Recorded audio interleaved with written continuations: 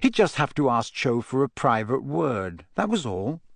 He hurried off through the packed corridors looking for her, and, rather sooner than he had expected, he found her emerging from a Defense Against the Dark Arts lesson. Cho, could I have a word with you?"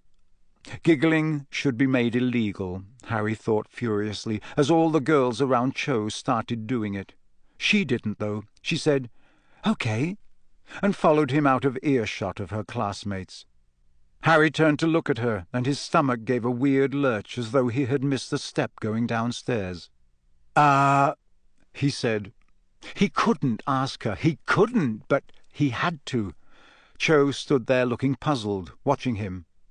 The words came out before Harry had quite got his tongue around them. "Want to go ball with me?" "Sorry?" said Cho. Do you want to go to the ball with me?" If Lord of the Rings created the fantasy genre, Harry Potter breathed new life into it. You could make a serious argument to say it's the second most influential fantasy series of all time. And yet, for all that Harry Potter is an exceptional piece of young adult fantasy literature, one thing it is not is a bastion of diversity. Criticisms were leveled at Rowling for including one Asian character with a name so blandly uninspired it would be like Harry being called John Smith if he were the only white character. Creating greater diversity in literature has been an ongoing battle for decades, and speculative fiction has not escaped critical examination. Octavia Butler, Alice Sheldon, and Ursula K. Le Guin were just a few among the many trailblazers who fought to bring more equity to a genre dominated by white male authors writing about white male characters in a world inspired by white Western history.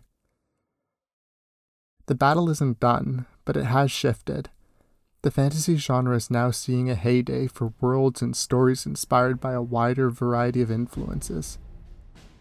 Has the European fantasy knight in shining armor been shunted aside to make room for diverse protagonists? Or is he just biding his time to make his return?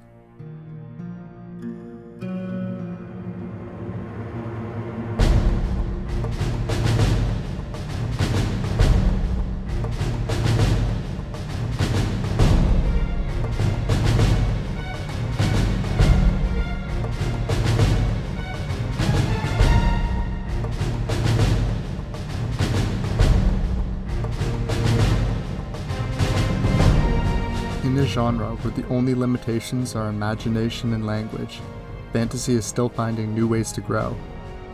This is Modern Magic, the show where I speak to authors about how the genre is changing and whether those changes are for better or worse. So sit back, sip on red wine like you're Cersei Lannister in the Red Keep, and enjoy.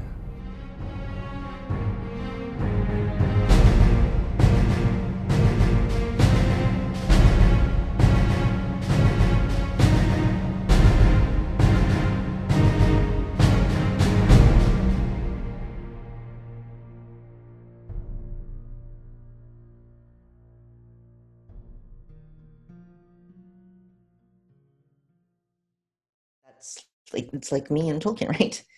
Why are you reading an old white sexist dude? It's like,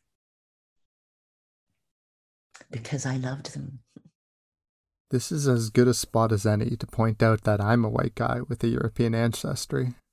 The views I'm discussing in this episode are carefully put together through discussions with a handful of exceptional BIPOC fantasy writers like Michelle Segura here. What Segura is describing is the unusual position that a lot of racialized fantasy authors find themselves in. These are authors who grew up with Tolkien and the archetype of the heroic white male hero. For many, it was all that was out there when they began to read fantasy fiction. When Segura began to write fantasy, it was an easy choice to replicate certain elements of Tolkien and other authors she read as a kid. I wasn't looking for people who look like me. I wasn't looking for people who look like me in visual media. I wasn't looking for people who look like me in written media. So it took me a while to understand truly and fully that people actually do care and that it actually does matter. Because it didn't. What I was looking for was somebody who thought like me or who felt like me. While Segura still was able to connect with characters, Other authors struggled to find common ground with the characters they read about. Growing up and reading a lot of fantasy fiction that was set in vaguely medieval European story worlds, I often felt like I couldn't see myself in those stories because they were clearly written from a cultural heritage that was different from mine as an Asian American. That's Fonda Lee, author of the Greenbone Saga. And when my dad introduced me to Chinese mythology and wuxia fiction and kung fu films, like things that he had grown up with, I initially kind of rejected them because I didn't really connect with those either. But as I grew up, I came to appreciate those more, and they influenced me as much as a writer. It's a pretty complex situation, struggling to connect with characters who don't look like her, but also, initially, struggling to connect with the more Asian-influenced media while she grows up in the West. As a kid, you just absorb stuff and you don't question it so much. And I have talked before about how I just sort of accepted that was what fantasy fiction was. That was the definition of fantasy fiction, was that it would have knights and kings and wizards and dragons and all of that. And I also accepted sort of the default of the white male hero as being the protagonist of those fantasy stories. Like Segura, Lee didn't necessarily see anything wrong in those stories she consumed as a kid. Like Segura, Lee went on to write stories inspired by her childhood. She just so happened to have been exposed to Asian-inspired kung fu movies in equal parts with the traditional fantasy novels. And still, there are some BIPOC authors who were acutely aware that the stories they read weren't necessarily representative of their own experience and perspective, even from a younger age. Tania D. Johnson set out to write fiction that expressly rejected the status quo, emphasizing Black and queer perspectives. I was usually growing up the only one of me, or very few of me. So critical analysis comes very natural to me. And seeing what's a fallacy and what's not a fallacy. So I could see those things and enjoy them and read them, but I never wanted to replicate them in that way, because for me, it was missing something. And because it was such a ubiquitous perspective, I didn't feel like the world needed more of that. And I certainly didn't want to tell that story. Because becoming a writer for me, I remember pretty clearly being in class one day and thinking about how to write this particular essay. Like I knew how to get the grade, easy. But I made a conscious decision that I wanted to write it as myself. And that for me, I think, is when I truly became a writer. Already we start to see the complexity of the issue. The current generation of fantasy authors, most of them read and loved the classic European fantasy, or at least appreciated it for what it was. Some didn't necessarily see an issue there and set out to write stories similar to the ones they loved. Others saw a glaring absence of voices like their own and sought to remedy it. Things complicate even further when you consider the fact that, even if, for example, an Asian American writer told stories set in a European-inspired fantasy world instead of an Asian-inspired world, just by virtue of being an Asian writer in a space traditionally dominated by white men, isn't that person already heavily contributing to the diversification of the genre? It's a lot to think about, and it brings us towards the idea of who can or should write what. I think you should be able I think personally, you should be able to write whatever you want to write. So I know that can be a fraught topic at times.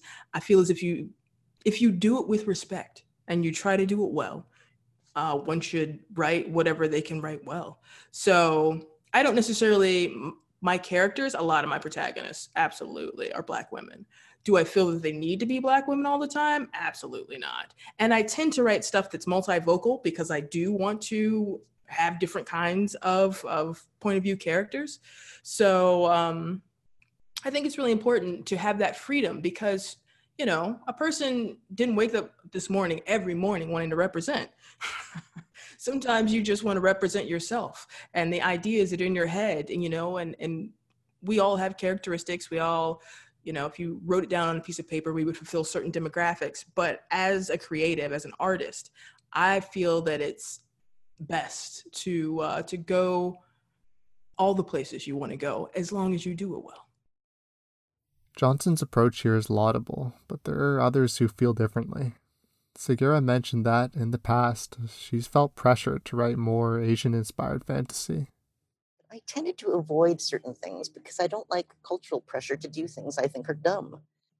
I don't like pressure in general. If I have thought through all of the ethical imperatives that govern my own actions, why do I have to give those up because the community has decided I should be doing something I don't even think is relevant?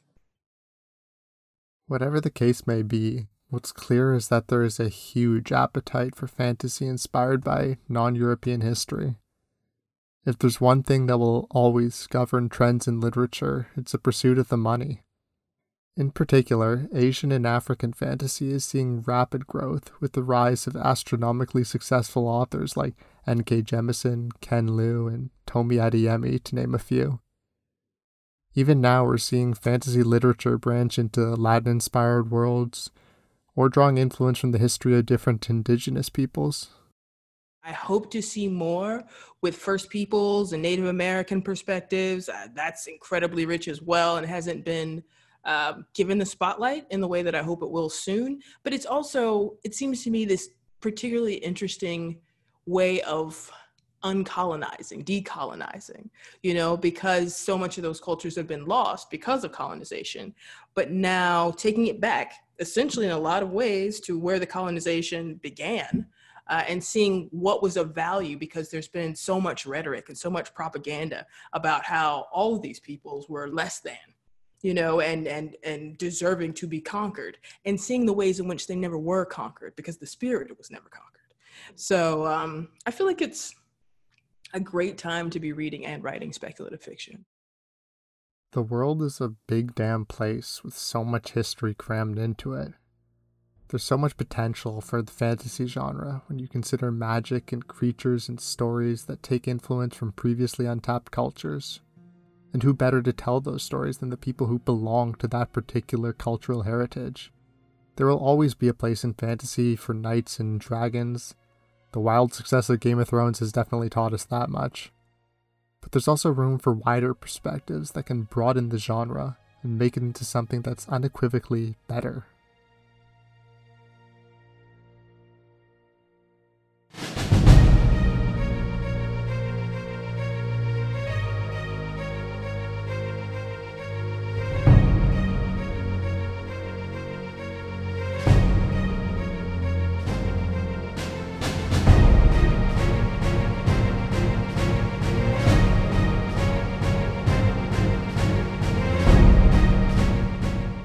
Special thanks to Michelle Segura, Fonda Lee, and Tania D. Johnson for being featured in this episode, and thanks to Adrian Von Ziegler for the use of his music. Join me next time to look at whether sex and violence in fantasy has gone too far.